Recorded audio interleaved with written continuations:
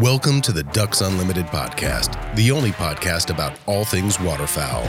From hunting insights to science-based discussions about ducks, geese, and issues affecting waterfowl and wetlands conservation in North America, we bring the resource to you. The DU Podcast with your host, Dr. Mike Brasher. Today we have a return guest on the show, Dr. Mike Schumer, the waterfowl ecologist and assistant professor at the State University of New York, College of Environmental Science and Forestry.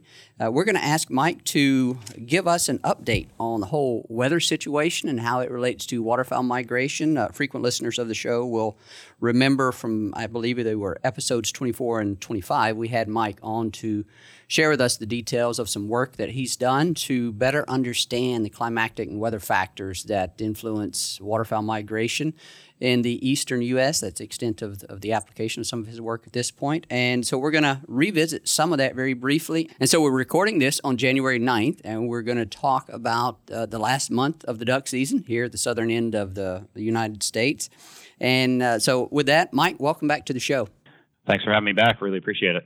So, Mike, on the previous episodes where we had you as a guest, you got into a lot of detail of the Weather Severity Index, what its components are, and how you and your research partners and colleagues have used that information to give us a better understanding of these weather factors that are going to be influencing migration. You've actually, part of this is you create, I think, weekly projections based on what you're seeing with weather forecast of how ducks should be moving in and out of certain locations in the eastern U.S. So I guess at a high level for folks that didn't or haven't yet listened to those episodes, maybe give us a 2-minute, 3-minute sketch of that work and what this Weather Severity Index does and how you apply it. Yeah, I can do that, no problem. What we've done is take survey data from on the ground from biologists, waterfowl survey data, and then pair that up with available temperature and snow data primarily. We did test a bunch of other metrics, but it's really how cold it is and how much snow is on the ground and how long it's been below freezing and how many days in a row there's been measurable snow on the ground. These are the types of things that as hunters we've all talked about affecting duck migration over time. But we actually quantified that and put that into a number where at some threshold of severity of weather is, it got so cold for so long and there was so much snow for so many days. We get a threshold where we start to get a decreasing number of ducks at a certain location. And this is focused specifically on dabbling ducks. We built it originally for mallards, and then we added the other suite of dabbling ducks in the Mississippi in Atlantic flyways. And so we can pull weather data from the internet for any given location, and we can really determine to what extent you should be seeing increasing numbers of ducks. And the big one that we can predict pretty well is when your birds start to leave. Of course, it's things other than weather, right? Disturbance also affects birds locally, and as well as sometimes larger scale movements, as well as landscape level flooding. Sometimes we get really cold weather, but we still have landscape level flooding from rivers, and so ducks will stick around. So it's a large scale, at the flyway scale. It's a pretty good measure of the relative location of ducks at any given time during the hunting season from October to the end of January, depending upon what latitude you're hunting at. Mike, I want to talk now big picture about what we've seen thus far this hunting season with respect to waterfowl migration, the timing and intensity of it, and its in sort of intersection with our weather patterns. And I guess I'll just introduce this by saying that most folks in the eastern U.S. will certainly be familiar with the strong cold outbreak that we had. I believe it was in early November, and how that had folks pretty excited. I think it moved some birds out of northern latitudes at a rate faster than what some of the mid-latitude folks would have appreciated. But it created some opportunities at southern latitudes. But things have kind of become less exciting since then. We've had some rather stagnant weather patterns, and I think what I'll ask you to do right now is just speak about that in general terms. What have we seen? Again, big picture here. since that cold outbreak, and where are we now? And then once we do that, I want to talk about some of the weather patterns or some of the larger atmospheric issues that are controlling that, just to give our folks some perspective on how large the system is that's actually controlling what's going on. Certainly. Yeah, you hit the nail on the head. We did have some really good cold outbreaks early. A lot of our what I call early migrating dabbling ducks. So that's really your ducks other than mallards and black ducks, right? Those birds, those early dabbling ducks on those cold fronts moved out in pretty good numbers and relatively early. Our hunting here in the Great Lakes region in a lot of locations kind of came to a screeching halt as our deer seasons came in, as our marshes iced up. And it seemed to be a lot of reasonable success for folks during that period. Some mallards obviously made their way down south, but they're still very, very spread out. And so if people aren't seeing the numbers of mallards they might expect, it's just because it takes a lot more severe weather to move them south. Following that cold front, we had some really substantial warming that is expected to continue through the end of January now, just because of how, and we'll talk about this in a second, how the high and low pressure systems are set up around the globe. And in this current warming that we have in the east is probably going to continue, right through the end of January, unfortunately. So, once we got ducks to where they're at, and this is probably like 2-3 weeks ago. I mean, my comment for my long-term forecast for the rest of the season, my late season forecast, was that ducks are probably where they're going to be for the season. So you got to really follow local movements of birds, understand disturbance, food resources, and if there's any rain events that occur, and I'd watch river gauges and such, because birds exploit the edge of that flood all the time. And so I just say, people that have the capacity to move around really should take that to heart and probably take some time to try to find birds. Just going back to the same old location without doing your homework is probably going to be a lot less successful on a year like this, where birds now have been pressured for months and they've been in the same location, and they're pretty smart at this point. So it's useful and tempting and natural to want to draw some comparisons to last year with respect to our hunting success and what we've seen with birds, because my feeling is that, and my recollection is that kind of what we saw last hunting season, is very similar to what we're seeing this year, at least at these southern latitudes. Had that strong cold outbreak in November, and things just got all nasty with respect to, or unfriendly with respect to the kind of weather systems that we need to move birds around. And the other thing that compounded it last year was, of course, the widespread flooding in the east. And so it's tempting and perhaps somewhat instructive to draw some comparisons there. We do have some flooding, as your reports show, in the lower end of the flyways this year. But I think last year that flooding was much more widespread throughout the southern portion and mid-latitudes of the eastern U.S. So can't help but think that that's having an effect as well. My sense, Mike, is that from talking to people around in the southern and mid-latitudes of the Mississippi Flyway, and even Atlantic Flyway and perhaps Central Flyway a little bit, is that things have been pretty well hit and miss. There have been opportunities for people to get into birds, but it certainly hasn't been long-term sustained success. There's good days. There's certainly really bad days, and people are looking for opportunities when there's some wind to help move birds around.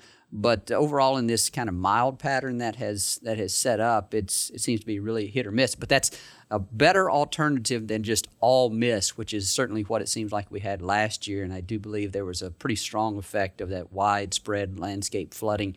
That's kind of what we suspected was the case last year. And initial reports kind of bear that out, at least in terms of what we're hearing from hunters. How have things shaped up for you? And it's what I've described. Is that generally the way you've heard about it as well?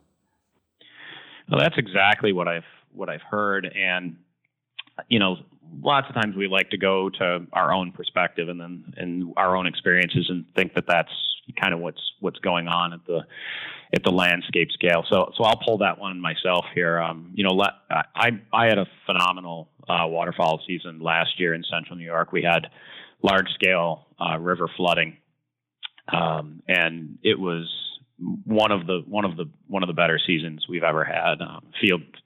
Flooded fields and flooded timber. I mean, folks don't think about central New York as that type of hunt, but it can occur. So I had that this year as well, but I harvested about half of the number of birds. Our season closed on Sunday, and I hunted on Friday and Sunday in a grassed up layout boat. A setup that's been successful for me in the past, and I actually got 2 goose eggs.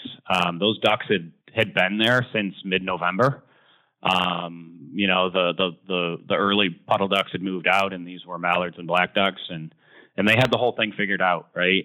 Friday there was no wind, and they were spinner shy, they were call shy, and the decoys weren't moving enough, right? So it's not that there weren't birds in the air; it was just tough. So this is the hit or miss, right? An earlier thaw when the river flooded, we were getting limits of birds a couple weeks earlier. So there's a lot of on and off, and so do your homework. I think people do their homework, put their time in. The birds are spread out, right? I've talked with a lot of folks about that the Great Lakes is this place that could potentially hold a lot of ducks for long periods of time on warm years, and usually about 15% of the surface area of the Great Lakes is covered with ice by this point, and that's most of the shallow marshes and bays that would hold ducks. And right now we're only at about 2.5% ice at best, and we're going to hit 55 degrees and get 1.5 inches of rain, at least locally here on the weekend. So, those are the types of things that make conditions tough, especially when the birds are really not say halfway down the flyway. They're really spread out. So that results in that hit or miss type experience that you're talking about and that I've heard about and experienced personally this year.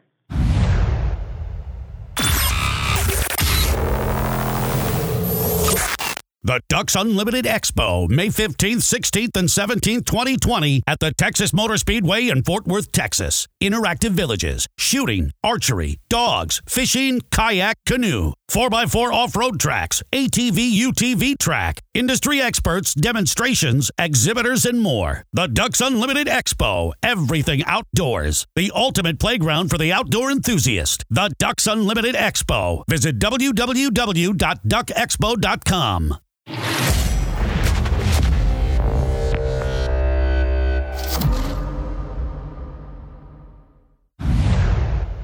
You've mentioned this a couple of times already, but I want to put a finer point on it. So let's look out a couple of weeks, and I don't think we're very optimistic for any significant cold outbreaks. But is there a chance? Are you seeing anything long term? And I follow some weather guys on social media, and I see they'll occasionally post a forecast that's 2 weeks out, but then I'll check it the next day and it's a completely different forecast in terms of these kind of atmospheric conditions that would set up to either be favorable or unfavorable for some cold outbreaks. But are you seeing anything 2 and 3 weeks out in any of these forecasts that would give us reason for optimism about some significant cold weather making its way south?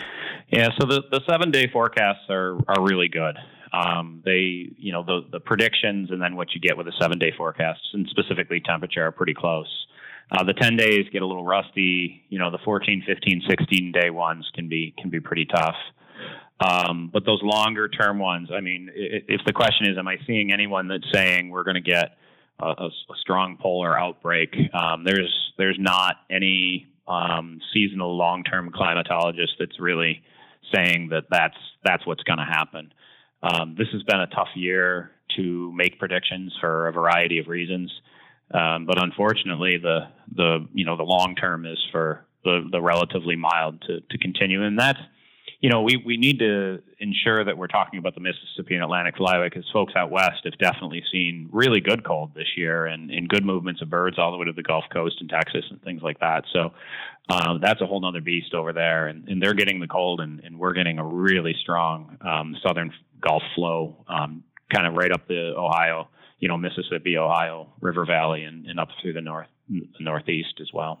That's a good point, Mike, and thanks for drawing that out. I know early on there was really warm conditions out west. Folks were struggling, but it sounds like things have turned around for them, and they're getting some fairly cold weather. Is that what I hear you saying out west? Yeah, for sure. I mean, cold enough, right, relative to what we have here. What we have here is pretty anomalous over the years. Yeah, and if folks are wondering, any of our listeners from out west or even in the Central Flyway, just want to reiterate for some previous episodes and discussions with Mike that you haven't yet assembled the data or done the work to develop weather severity indices and projections of migration out in those parts. It's thus far just been the primarily Mississippi and Atlantic Flyway, right? Correct. And, the other thing that we're really hoping to do in the near future is extend it to diving ducks and geese, swans, maybe even sandhill cranes for those folks that are interested in sandhill crane migration as well. So we've done quite a bit of work on this, but there's definitely more to get done that's going to be useful for waterfowl hunters and for conservation planning. Well, I look forward to seeing the results of that, so we'll stay tuned on that. And I want to transition to talk about some kind of big picture climatological patterns, and I'm way out of my league here, but I think we have this venue through which we can talk about things. And we mentioned this on previous episodes. We can talk about things in a bit more detail on a podcast than we can write about it. And so I want to take the liberty of doing that as it relates to the factors driving these large-scale weather patterns. And why haven't we seen a polar vortex disruption or outbreak of cold weather since November? So here, Mike, I'm going to give you an opportunity to share with us some of your meteorological expertise. And I guess the way I'll frame this up for you is talk big picture about what you look for when you're looking out at these 10, 14-day forecasts that would signal to you, okay, we might have a strong cold outbreak on the horizon. What are you looking for, and how do some of those controlling mechanisms operate? Yeah, and to be honest, I've spent a fair amount of time with colleagues that are climatologists. We've published several papers together and such, and they're a wealth of knowledge to help move forward what we've done. And I've gleaned a fair amount of information from them. And so when we go to look to make longer term predictions on what's going on, I consult them to a large degree, right? And they have their own web pages. They're much more, I think, convoluted than what we produce for waterfowl hunters. So we consult a lot with the climatologists that we work with and look at the pages they produce. But in simplest terms, it's a lot of what is creating these cold outbreaks is how high pressure and low pressure systems set up around the globe. And currently, so there's a little bit of a misnomer as far as the polar vortex, and that was the media a few years back when this term polar vortex came out, and they said, it's a strong polar vortex, so you're going to have cold. Well, the polar vortex is actually the circulation of cold at the poles that stays locked there. So a strong polar vortex is when you don't have a very wavy jet stream, and so all the cold air remains locked at the poles. And then when you get a polar vortex disruption, Mike, which is what you just referenced, that's when you get these wobbles in the jet stream, and you get cold air that pours out into the mid-continent and then into the northeast U.S. And lots of times it comes as a blob that extends down across the Dakotas and down towards Missouri and Memphis, and then moves over towards the northeast and along the mid-Atlantic coast and over towards Boston. And that has the capacity to bring a lot of snow with it, especially in the Great Lakes region, and the temperatures that would cause birds to move south. So lots of times the early season ice cover in the Arctic and the early season, and when I mean early, I'm talking October period, in the early season snow cover in Siberia actually affect how those highs and lows will set up for the winter. Open sea ice in the Arctic and air that is cold enough will create relatively early snow cover in Siberia, which creates a cold high. And the location of that high causes a pretty consistent disruption in the polar vortex, which leads to cold air pouring into the northeast region. The other thing that can happen is if that sea ice stays relatively low we have a very, the Arctic is warming at a phenomenal rate. And so we have these periods when we have sea ice that is non-existent. And so you get these kind of relatively warm, low pressure systems at the Arctic, and the cold air can actually split. And so that's a polar vortex split. And then we get circulations of cold air that actually slide down over the North American continent and over Russia. And we've seen those at times, and those are long, generally persistent cold periods. So what's happened this year is that there's those conditions generally haven't occurred. There's a really strong high that's set up over kind of the Aleutians by Alaska. And so the jet stream is riding up and over that and then pushing down in the west. And so that creates a trough or a cold air trough over in the west. And the equatorial oceans are extremely warm right now. That's just generally an overall warm globe. And so what's happening is that to equilibrate these high and low pressure systems, we have warm air just streaming from the Gulf and as well as from the Pacific up through eastern North America, which is creating the system that we currently have. But the prediction for the rest of January is what's considered a strong polar vortex, or that cold air is going to remain at relatively high latitudes in the Arctic and not push down to us. This has been really informative for me because I have several questions come to mind here. Growing up, I never heard about the polar vortex disruption or polar vortex or anything. So maybe that's a relatively new term. I don't know. It doesn't really matter in the context of a conversation here. But that's not the only way that we get cold weather, and you've just referenced that. And so if I understand correctly, like when I look at the forecast, and look at the temperature gradients across North America right now, there's some really cold weather up in Canada, and it even is making its way down into the Central Plains states to some extent. But it's like it's not, because we get these like traditional cold fronts, just the way I, as a layman on the whole weather front, think about them. We have these cold fronts that move west to east, prevailing in North America, and those aren't necessarily associated with a polar vortex disruption, right? But it seems like what we're getting now is that they will kind of come down south a little ways, but then they won't quite get all the way down here to us. And do I understand this correctly? That's primarily a function of the strength of that jet stream and where it's set up, and some of the strong flow of Gulf moisture that you're talking about that's preventing it from coming down this far. That's what's happening. Well, so that's a very good question, and one of the things I will tell you is that the temperature of the globe and how ocean warming is occurring and how Arctic sea ice is generally decreasing is happening at so fast of a rate that it's unprecedented in anything that climatologists have models for.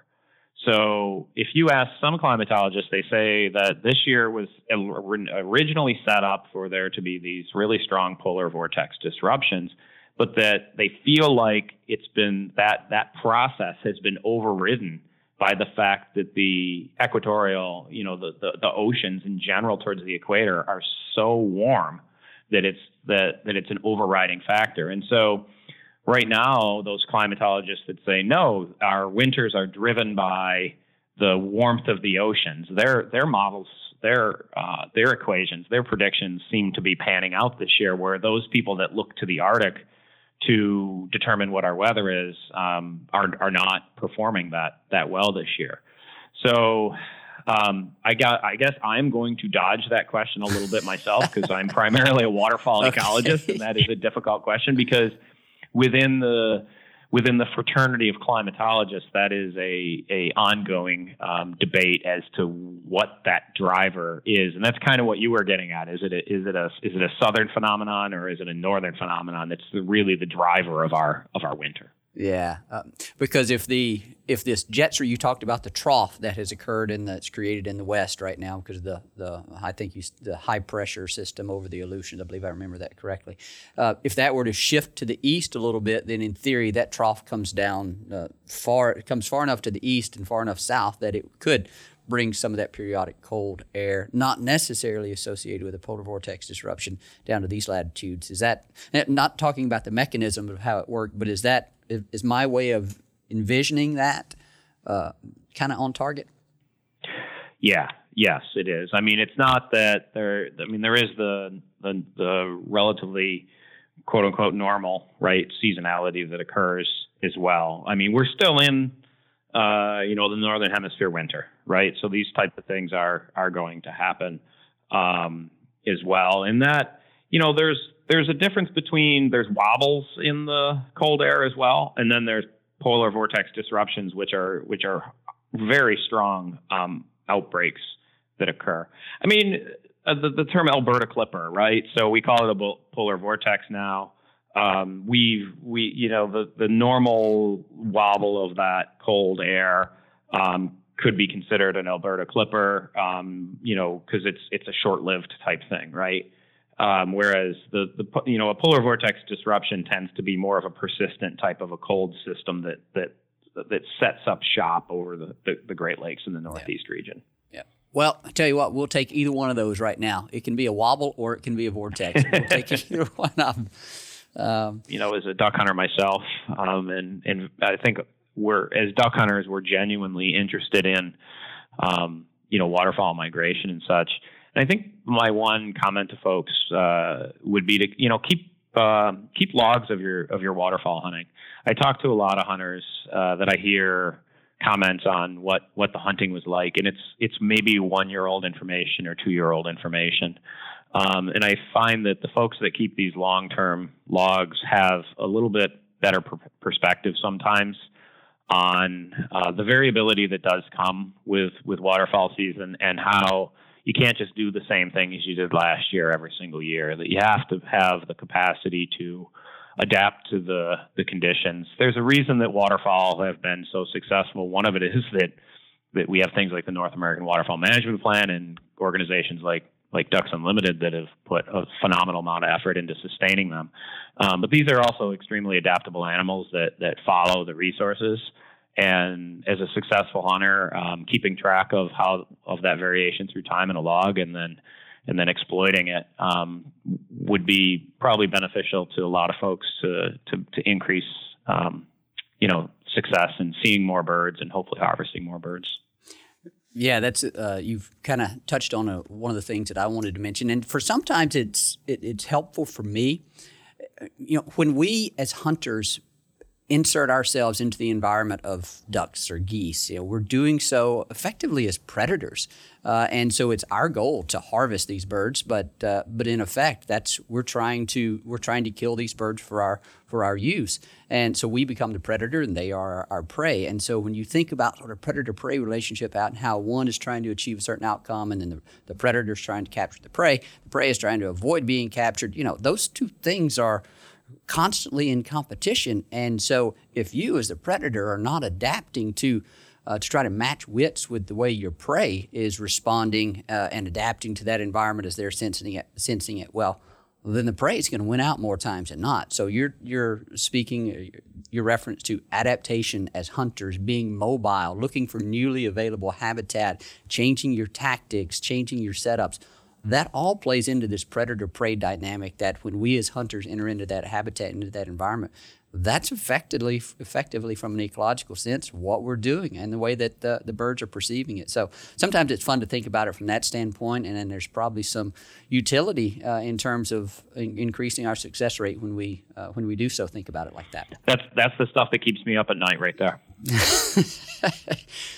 Mike, I thank you again for coming on the show. This has been some great information. It's always fun to talk with you about these weather issues, waterfowl migration. The more we learn, the more intriguing it is, the more questions we have. And we certainly don't have all the answers to them yet, but we're inching slowly towards a better understanding, and the work that y'all do is an important part of that. And as I've just described, we we can apply that to our pursuits of waterfowl in the field. And that's what really makes it interesting. And we're excited to be able to bring this information to our listeners, and excited to have you as part of this, Mike. So thanks so much. Thank you, Mike. Appreciate the opportunity. It's always fun.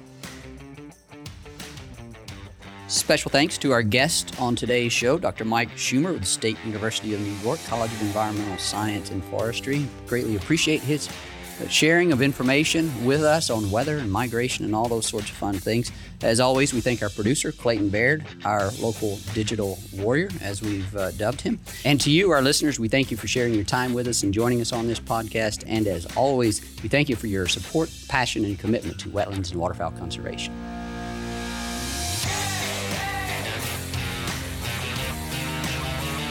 Thank you for listening to this episode of the DU Podcast. Be sure to rate, review, and subscribe to the show, and visit www.ducks.org/DU Podcast for resources based on today's topics, as well as access to more episodes. Opinions expressed by guests do not necessarily reflect those of Ducks Unlimited. Until next time, stay tuned to the Ducks.